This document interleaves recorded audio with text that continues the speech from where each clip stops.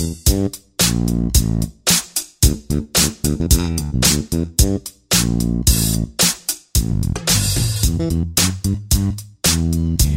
listening to Sore Sessions with Dr. Trish and Jeff Todd. Hello, everybody. Hello, Dr. Trish. Hi, Jeff. Welcome to another episode of Sore Sessions. Another. We have a good one today. We have a special guest. The Dr. George Paletta is with us today. Yes, an interesting man, an accomplished surgeon who has plenty of stories. He is, let's see, would we say internationally known? Can we say that, doctor? Well, I think you could. I've spoken internationally, and I've taken care of international athletes, so it wouldn't be an unfair description, I guess. So internationally known, he specializes in sports medicine, but we can say he's an orthopedic surgeon to the stars. We can say that. But more importantly, you want to know his number one accolade? What's the number one accolade? He is the favorite orthopedic surgeon of my wife and my mother-in-law. That's probably the most important accolade. Yep, comes with a giant trophy. It wasn't an easy one to win either. Operated on my wife, operated on my sister-in-law. I tried to get him to operate on my daughter, but he's too good of a surgeon, and he talked me out of it. And guess what? He was right. She never needed a surgery. Back playing everything. Even when I thought she needed a surgery, he talked me out of it. I heard he's the best arthroscopic surgeon in the region. Maybe. I think that sounds good. I like that. Which, the next question for me is, what about the other surgeries you do? You're not the best there either? I'm teasing. I leave that for others to decide. So Dr. Paletta is orthopedic sports medicine, orthopedic surgeon with specialty in sports medicine, but he's also a pediatric specialist. You did training in pediatrics as well. Yes, I did. One of my 3 fellowships following residency was in pediatric and adolescent sports medicine. And I have a particular interest in the young athlete, particularly the young throwing athlete, baseball and softball players, and also in young athletes who unfortunately injure their anterior cruciate ligament or ACL. So that's a particular area of expertise and interest for me, where I've spent a lot of time and energy trying to really be able to bring to those athletes a level of care and a level of expertise that is somewhat unique to the area. So the one thing I didn't know that you'd had that pediatric training at first. I mean, I knew you were a sports medicine surgeon. So then the other thing is you trained at HSS, correct? Yes. The Hospital for Special Surgery in New York? That is correct. I did my orthopedic residency at Hospital for Special Surgery, and I did one of my fellowships at Hospital for Special Surgery, and I spent the first almost 3 years of my practice career at the Hospital for Special Surgery. So HSS is a big deal. It is. Yeah, it's outstanding as far as reputation. It is generally recognized as the top orthopedic training program in the country, and probably the top orthopedic specialty institution in the country.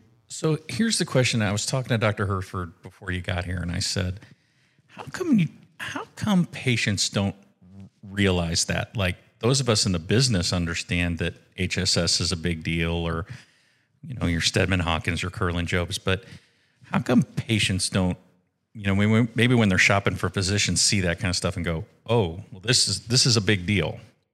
Well, I think part of the reason is that HSS is a specialty hospital. It's focused purely on musculoskeletal, meaning orthopedic and rheumatologic conditions, whereas the Cleveland Clinic, Mayo, Mass General, those are institutions that take care of the entire breadth of medical problems. So on a national level, unless you're really in tune to orthopedics, you're talking about an institution that fills a very narrow focus, whereas the Cleveland Clinic is known for all types of things. So I think part of it is the fact that they are focused so exclusively on orthopedics and rheumatology, and they don't have that same national name recognition because they're not a larger, broader medical institution.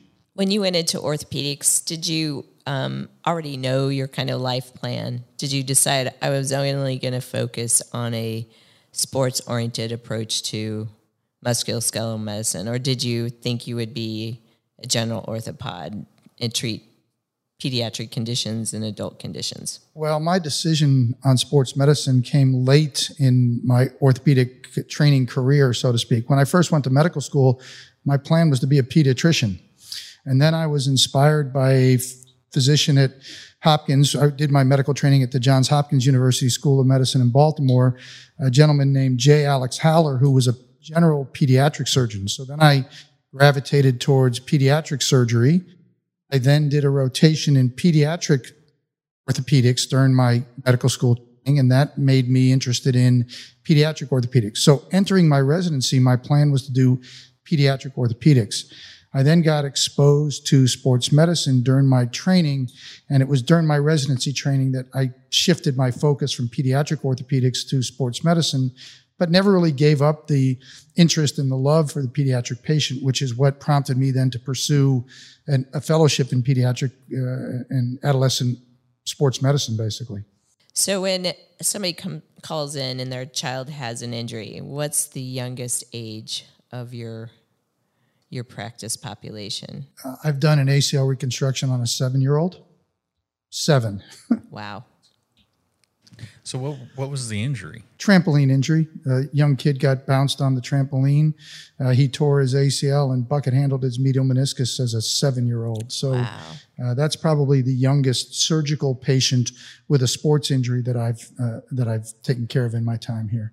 Follow up to that 7-year-old? That 7-year-old was last seen when he was 16. He was a high school basketball player who had a solid knee and was very happy with the life that he was pursuing at that point.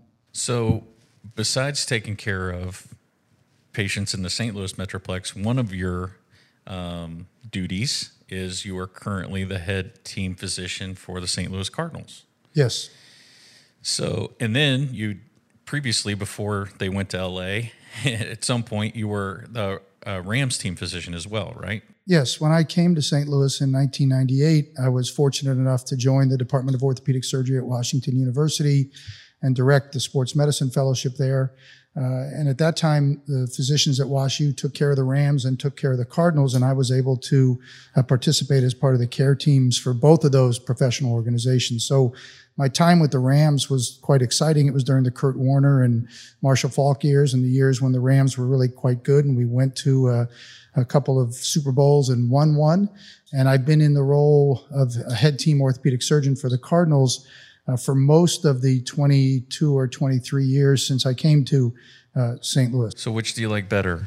You can, well, as much as you can answer this, baseball or football? Well, they're two very different, obviously very different sports, but from a medical perspective, they're two very different things. If you think about the NFL, you've got 300-pound guys crashing into each other at speeds that you and I can't even think about generating. So a lot of the injuries in football are more traumatic and acute, whereas in baseball, you've got a lot of shoulder, a lot of elbow, a lot of repetitive use.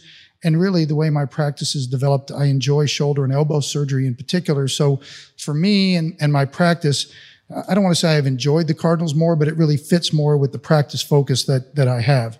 But they're both very, very different, and both were very enjoyable in their own ways. But really the Cardinals is the thing that suits my practice best, and that I think my skill set suits the athlete best for. So you're an arm guy. My practice is, I'd say I'm an arm guy. But my practice is about 50% shoulder, about 25% elbow, and about 25% knee. Most of the knee surgery that I do is more reconstructive, ACL reconstructions, meniscus surgery. I don't do any type of knee replacements. I don't do a lot of arthritic conditions. So the knee portion of my practice is really sports medicine oriented as opposed to a degenerative type of orientation. So that's a pretty fair breakdown. But if you have to categorize me, I'm an arm guy. So I guess that would be the next question I'd ask you is, what's your favorite thing?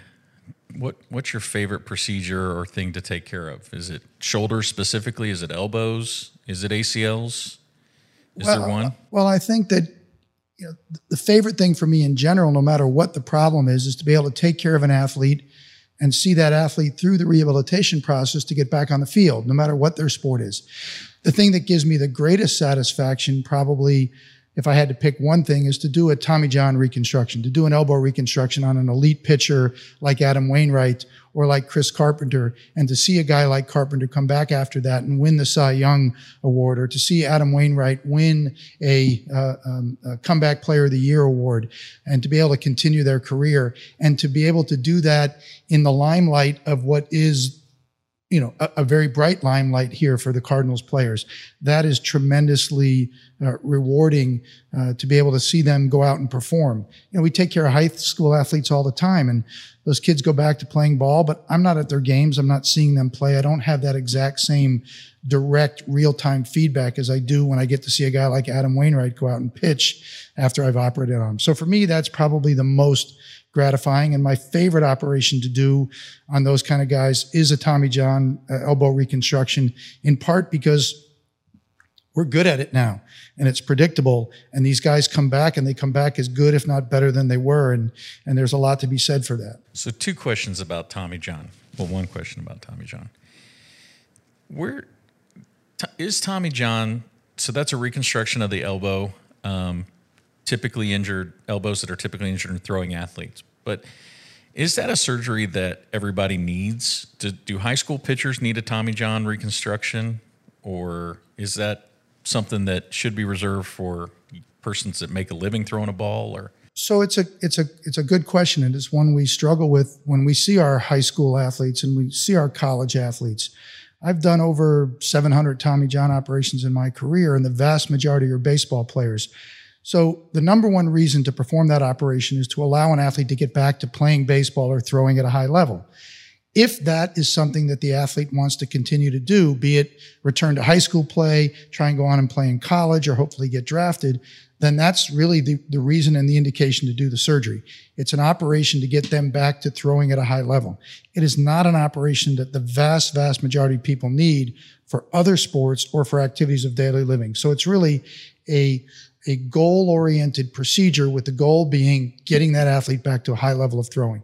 If they have pain and they can't throw at a high level because of that ligament injury, then it's an operation that should be done. Well, you get into the whole parent-athlete aspiration, and the parent insisting on a Tommy John and a kid that is really no potential to go that far. And those dilemmas and those discussions are hard. Right. And one of the first questions I ask the younger thrower, for example, the high school kid or even the college kid. So if I see a high school junior, let's say right now, or high school senior, one of my first questions is, what's your plan after high school? Not, are you going to college? What's your plan with baseball? And if the kid says, I'm going to MIT, I'm going to be an engineer and I play the tuba, I just want to play my senior year of high school, that's a kid who we probably don't need to put through an operation and 12 months worth of rehab. But if the kid says, look, I'm being recruited and I want to play at the college level, that drives the decision in a different direction as well. One of the great misconceptions that we have to deal with all the time with parents, as Dr. Trish mentioned, is parents coming in saying, my kid's going to need a Tommy John operation anyway. Let's just get it over with and do it. Or, my understanding is kids come back throwing harder after a Tommy John operation. Why don't we just go ahead and do it? And that's not what this operation is about.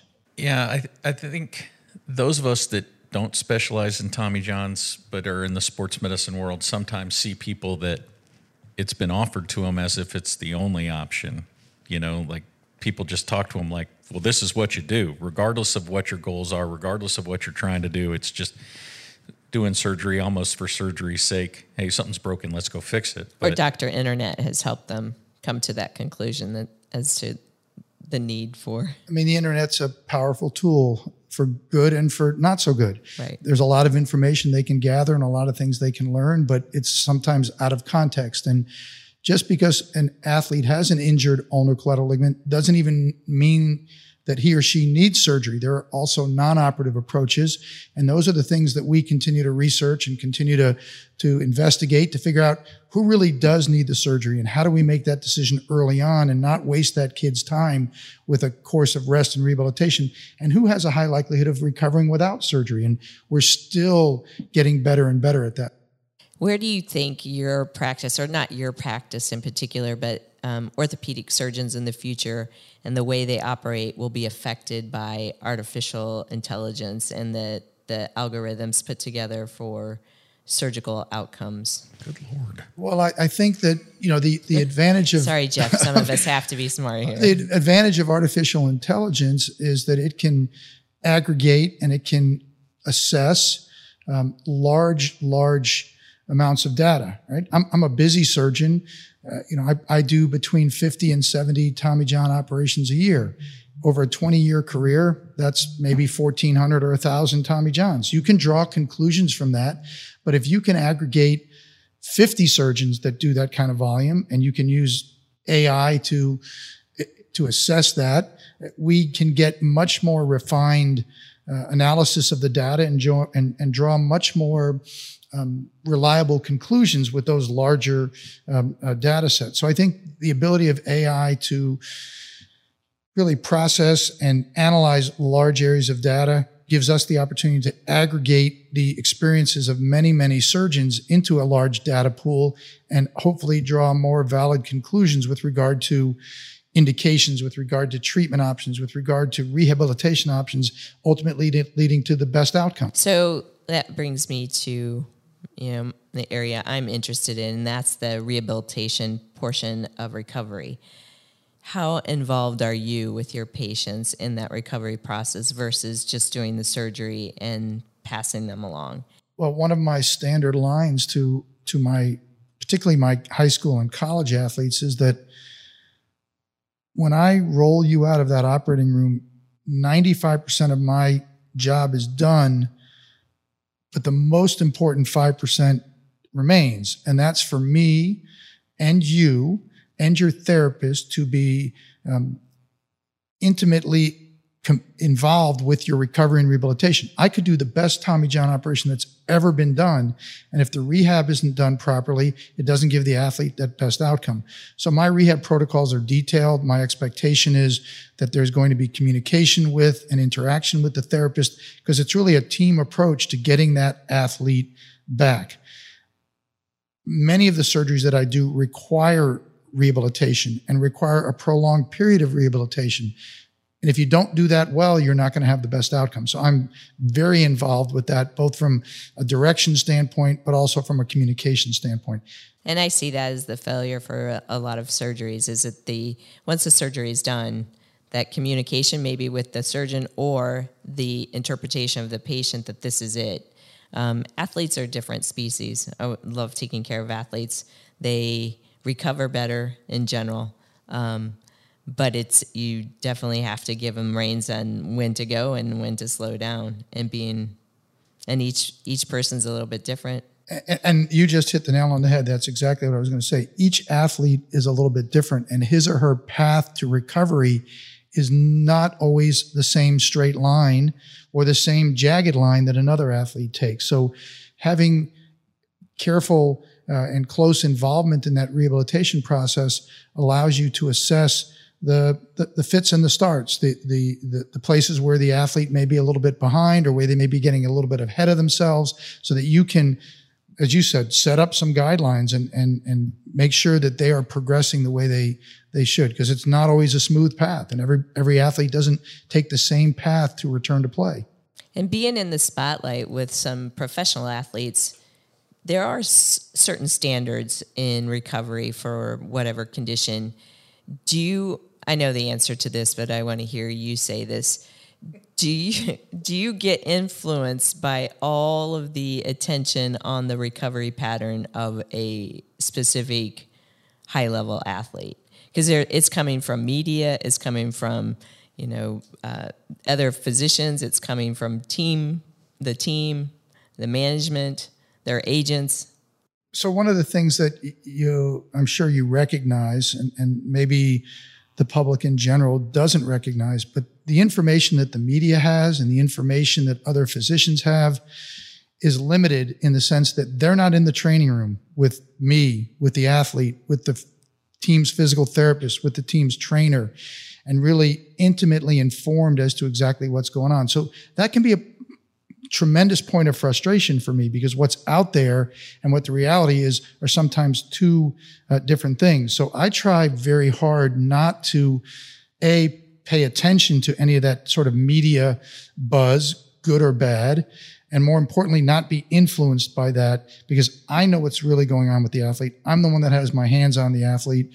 I know what the therapist is seeing and what the trainer's doing. So that sort of insulates me a little bit and hardens me a little bit to what may or may not be in the press or in the media or at a cocktail party. So you're there all the time. You are in the training room. And that may be a misconception for people, that this is, you fly in to do a surgery and you fly out, but you are with, and these athletes. Well, part of my obligation to the team is to provide coverage for the games when the Cardinals are here playing in St. Louis. So I am in the training room. I'm at the stadium for a majority of the games when the team is playing at home.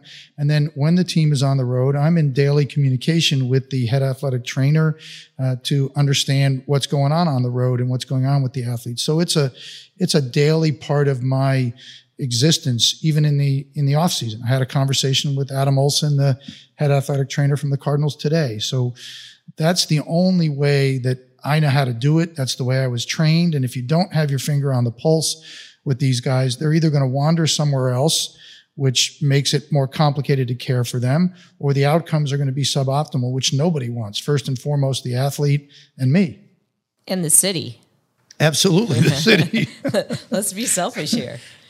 So go ahead, Jeff. Well, I just was piggybacking on that. I was just curious, are there other differences to taking care of professional athletes than high school athletes, other than some of the limelight and everything else? Is there anything specific to professional athletes where you're like, hey, this is a whole different game because of the way we have to manage them, or is it just the same thing but lots more people involved? Well, it's generally similar. The advantage of taking care of professional athletes is that they have every resource available to them. And things like 20 visits of physical therapy, because that's all their insurance plan allows, doesn't come into play. So you have the advantage of having tremendous resources available to the athlete without restriction on their utilization. But in many ways, it's similar. And people always ask me, well, do you get nervous operating on Chris Carpenter or Adam Wainwright? Once that arm is prepped and draped and all you're looking at is the elbow, it's an elbow, and it's an elbow that needs to be taken care of the same way, whether it's Jeff Todd's or Dr. Trish's or Adam Wainwright's or Albert Pujols'. You got to do things technically the right way. In a lot of ways, there are a lot more people involved with the major league or the professional athlete. Everybody has their view of the solar system. My view of the solar system is that I sit in the middle and everybody swirls around me, but the athlete's view is he sits in the middle, and the planets that swirl around him are the organization, the coaching staff, the agents. You look at the high school player. Who are the planets or moons that circulate around him? His parents. The agent really plays the role of the parent for the professional athlete. He's got coaches that he wants to be responsible to. He may have personal trainers. So while the entourage may be slightly different, there's still outside influences and outside interests that have to be addressed regardless of who it is. It's just at a whole nother level with the professional athlete. How has COVID affected professional sports?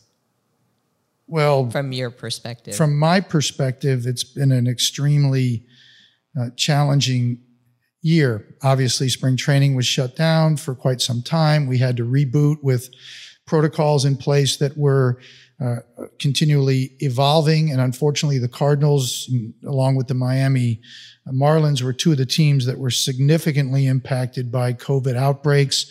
We had difficult protocols to work through in terms of even trying to be able to continue to provide the coverage of games and the care of the athletes. So it created challenges that none of us ever had envisioned before, and we had to be adaptive and in some ways reactive, but at the same time we had to be proactive.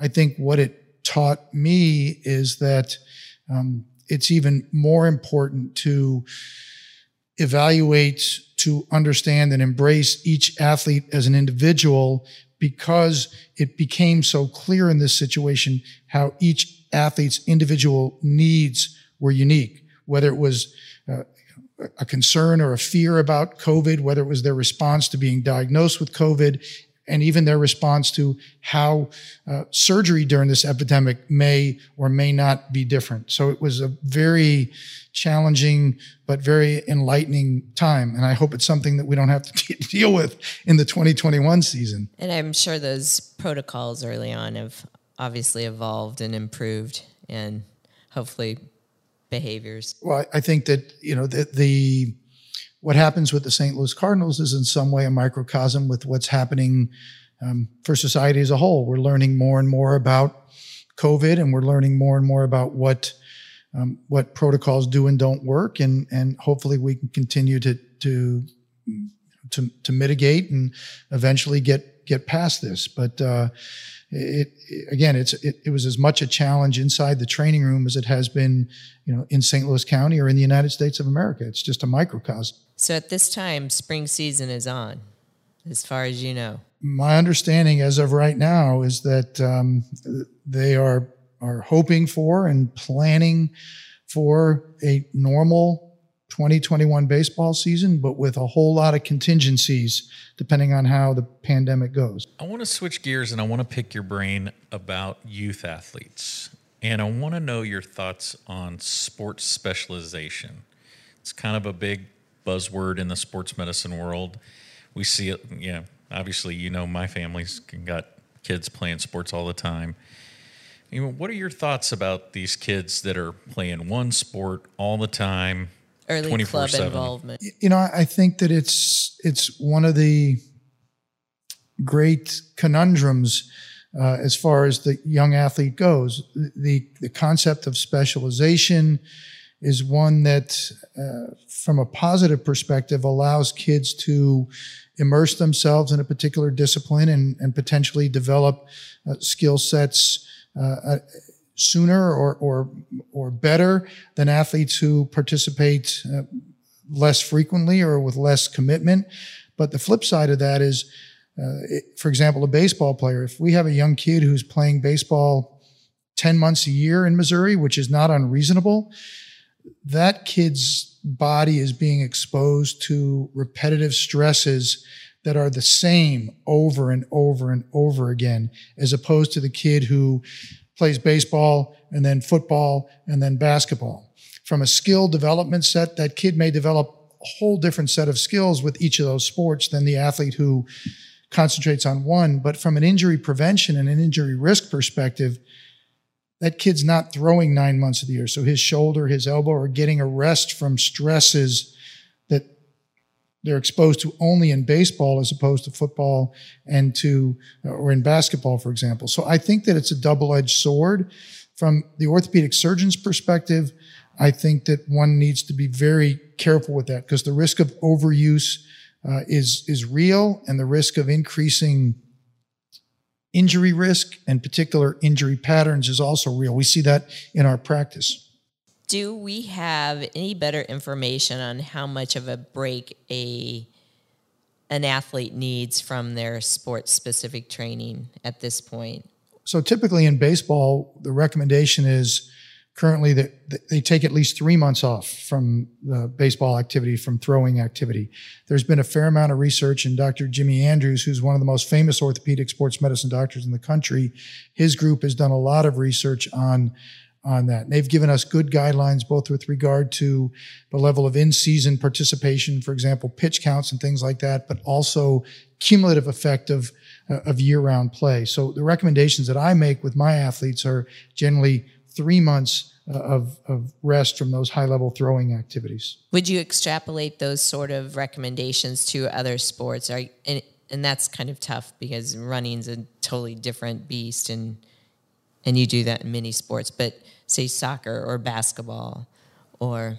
I think as a generalization, probably. I'm not sure that 3 month time frame would necessarily fit well with each and every, but think about the young basketball player. As a kid who's still growing and developing, playing basketball 5 or 6 days a week, year round. The stresses on the knee, the stresses on the growth plates, the stresses on developing tendons and ligaments are cumulative. And if the body doesn't have a chance to recover and remodel those tissues, they may be increasing the risk for injury. So I think conceptually it still applies. I'm just not sure if I would commit to the same 3-month time frame as I would, for example, a high-level thrower.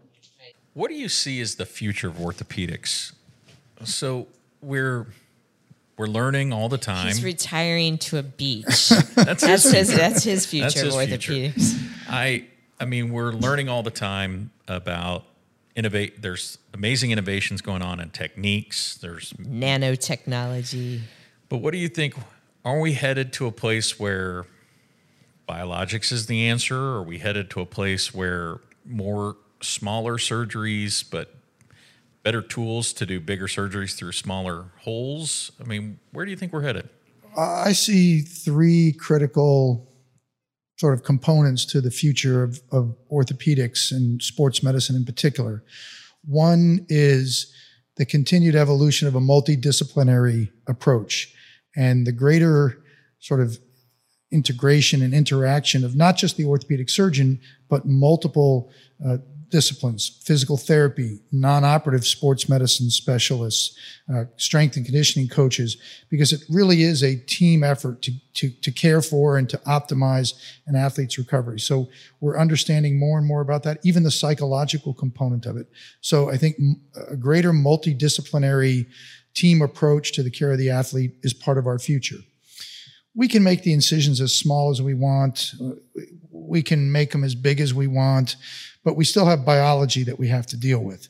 And whether we repair a ligament through a 3-inch incision or a 3-centimeter incision, we still have the biology of that healing that has to take place. So the other 2 forefronts that I think are going to be critical are modulating that biology and improving the healing potential of the body, be that with what you mentioned, biologics like stem cells and PRP, which I think we continue to learn a lot about, both from a healing perspective and a regenerative perspective. I think those will have a continued role, and we just need to refine those and better understand those.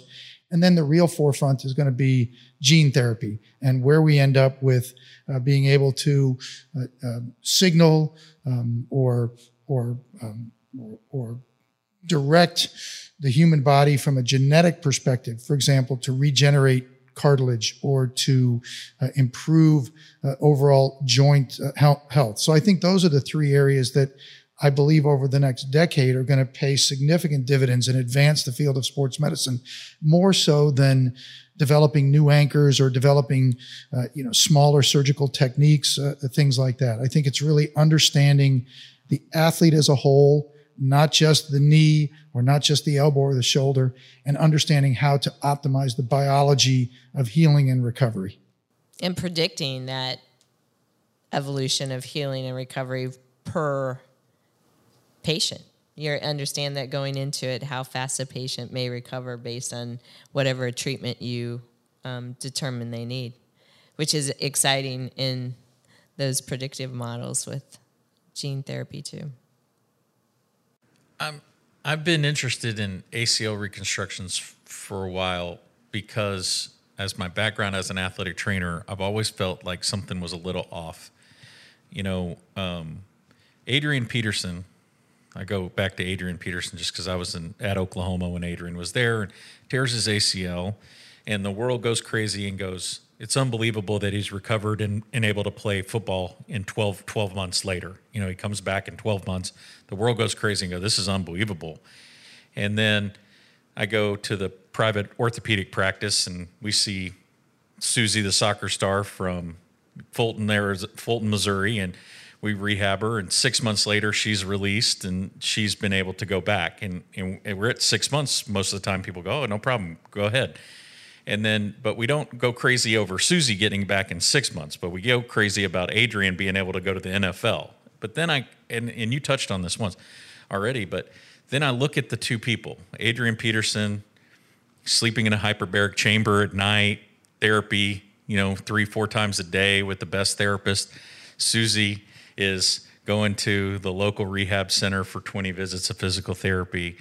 Do you think that we need to adjust kind of and this probably goes for other things in ACLs, but adjusting our reality a little bit about where we want how fast we want these people to go back, or do we need to look at that? Well, I think an ACL is a great example because there's been a clear transition or transformation in terms of how we handle those. So early in my career, those were still operations in which sometimes patients were casted after surgery. They were sometimes kept in the hospital for a day or two.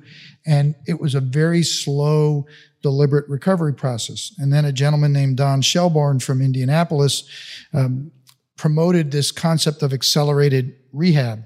And that really got pushed to the point of trying to get athletes back in as short a time as possible.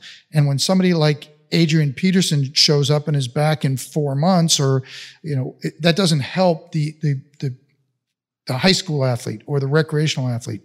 And what we found and what we've learned is that there are factors still that confound that recovery. There's a psychological factor, fear of injury, and the pendulum has now swung back from this idea of accelerated rehab to the fact that it may take a little bit longer for the athlete to be fully ready to return to his or her sport. So the knee may be stable, the ACL graft may be incorporated, but they're not ready to return to play yet.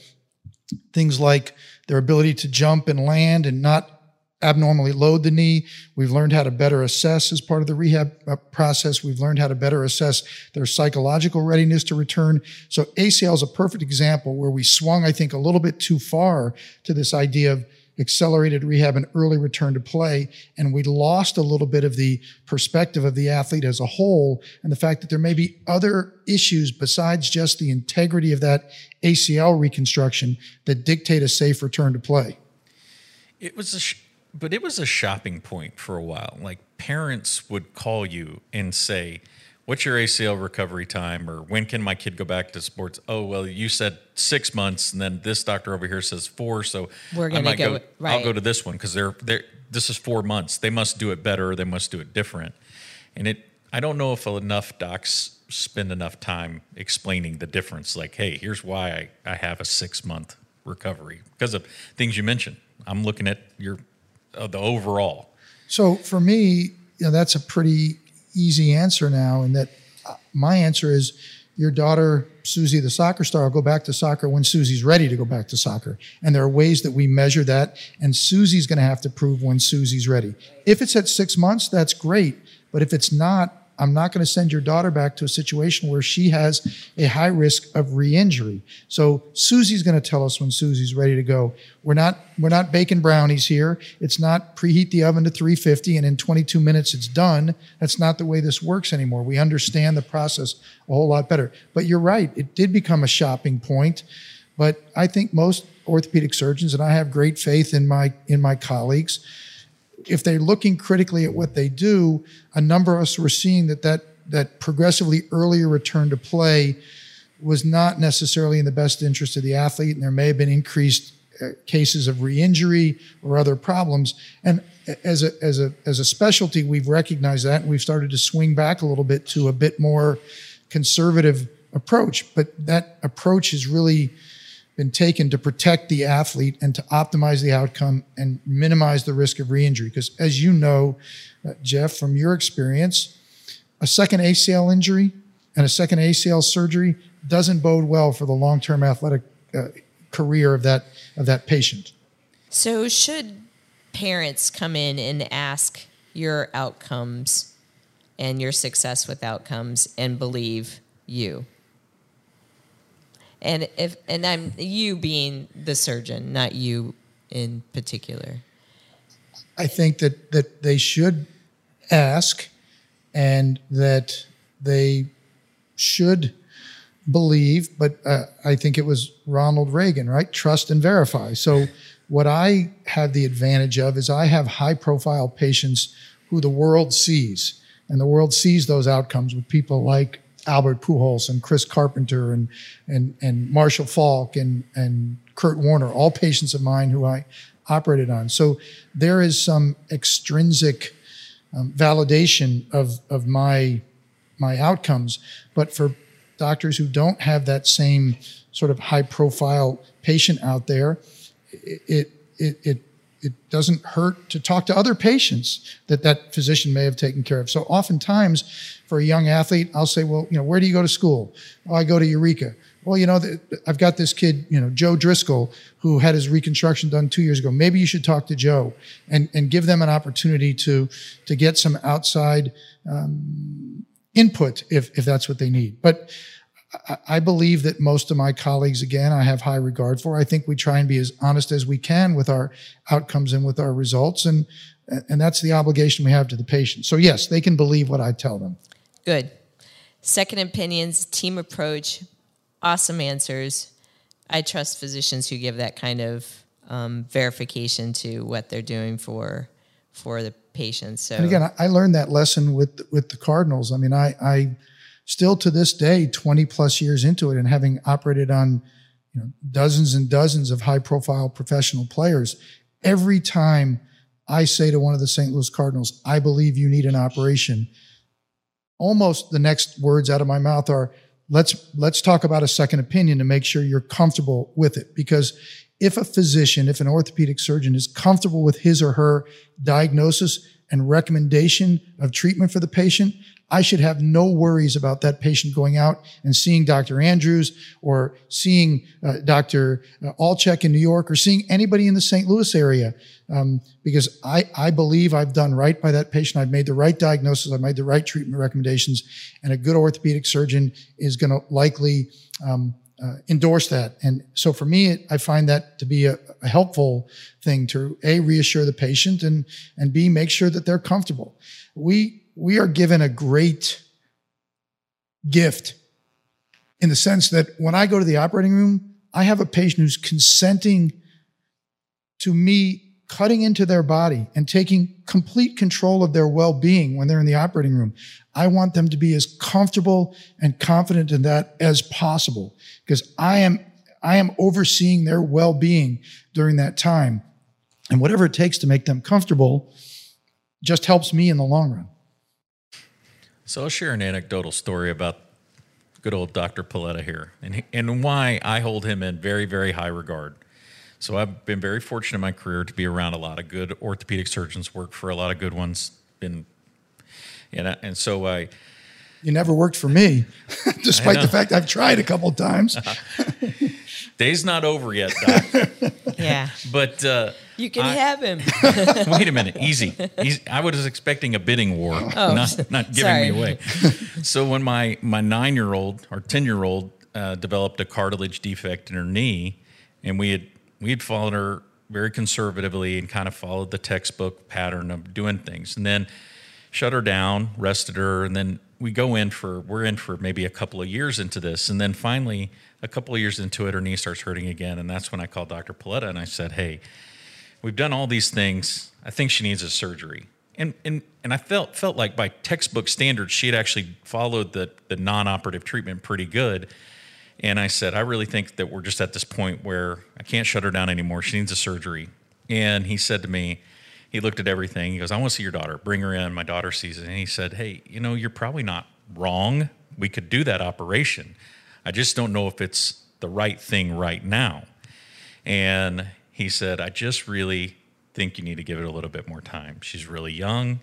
And that's, of course, what ultimately I wanted, but we're 3 years into managing a problem in a young kid who wanted to be active. And he just said, I'm just telling you, pump the brakes, give it a little bit more time. And she's fine. She's perfectly back. She plays select. She does all the wrong things. Select basketball, select soccer. At one time, she was also playing select softball. And there's a lot of value in a surgeon who can tell you no surgery. But, Dr. Trish knows this because she does invasive procedures. The most important decision we make is whether or not to do an operation. Because once you've done an operation, you can't go backwards. So the decision of whether to operate or not to operate, for me, is as important as any decision that I make with regard to the patient.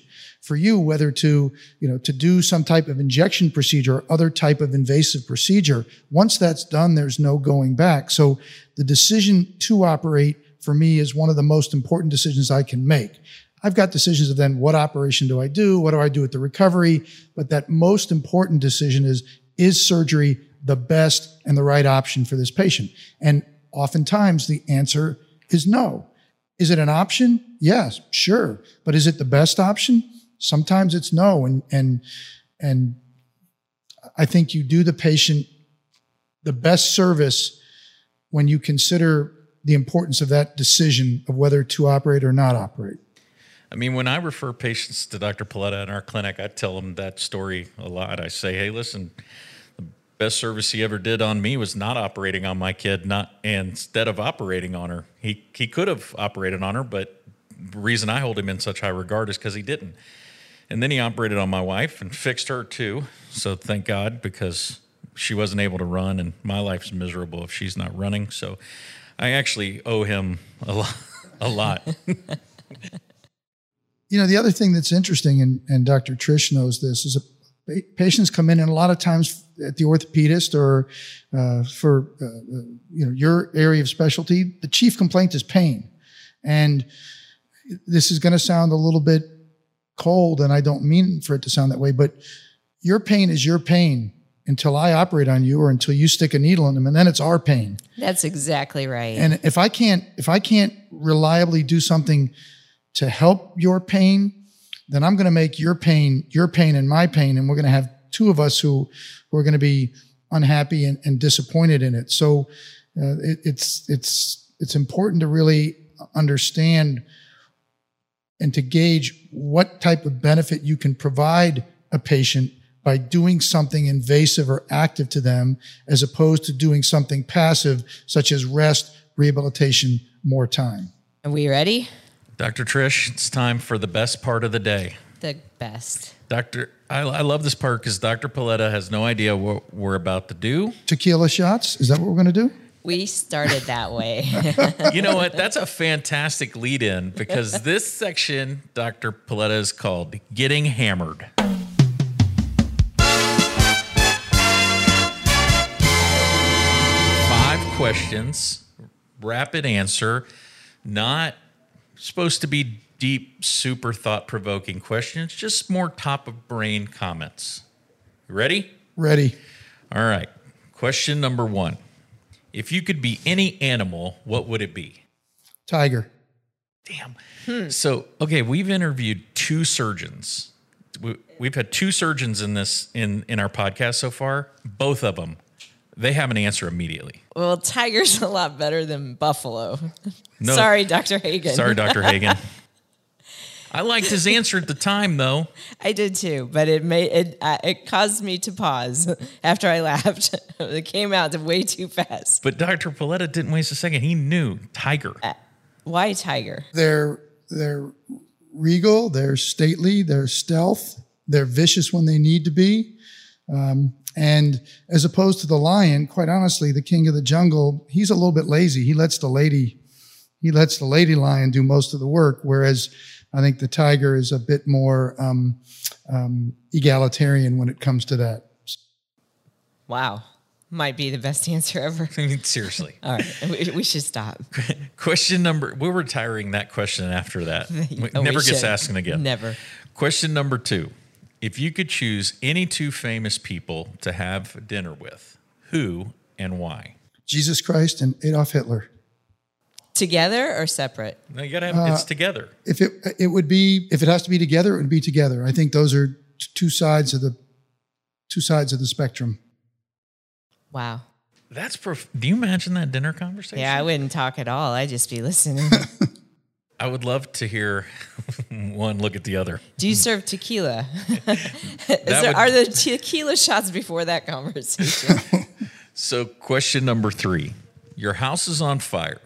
Besides family and pets, what one thing are you going in to get? There's a photograph of me and my 2 grandfathers taken on the day I believe the day of my college graduation, or maybe the baccalaureate ceremony. It's my most precious photograph. I'd go in and get that. I love that because I have a photo of my grandfather That would be your item. Well, yeah. I mean, he was a big deal in my life, so I like that. Number 4, if you were to start a new hobby, what would it be? Or if you're thinking about starting a new hobby. Oh, I'd like to play guitar, but I'm so musically inept that I don't ever think that's going to happen. But if I was going to start a new hobby, it would be learn how to play guitar. Dr. Trish plays the guitar.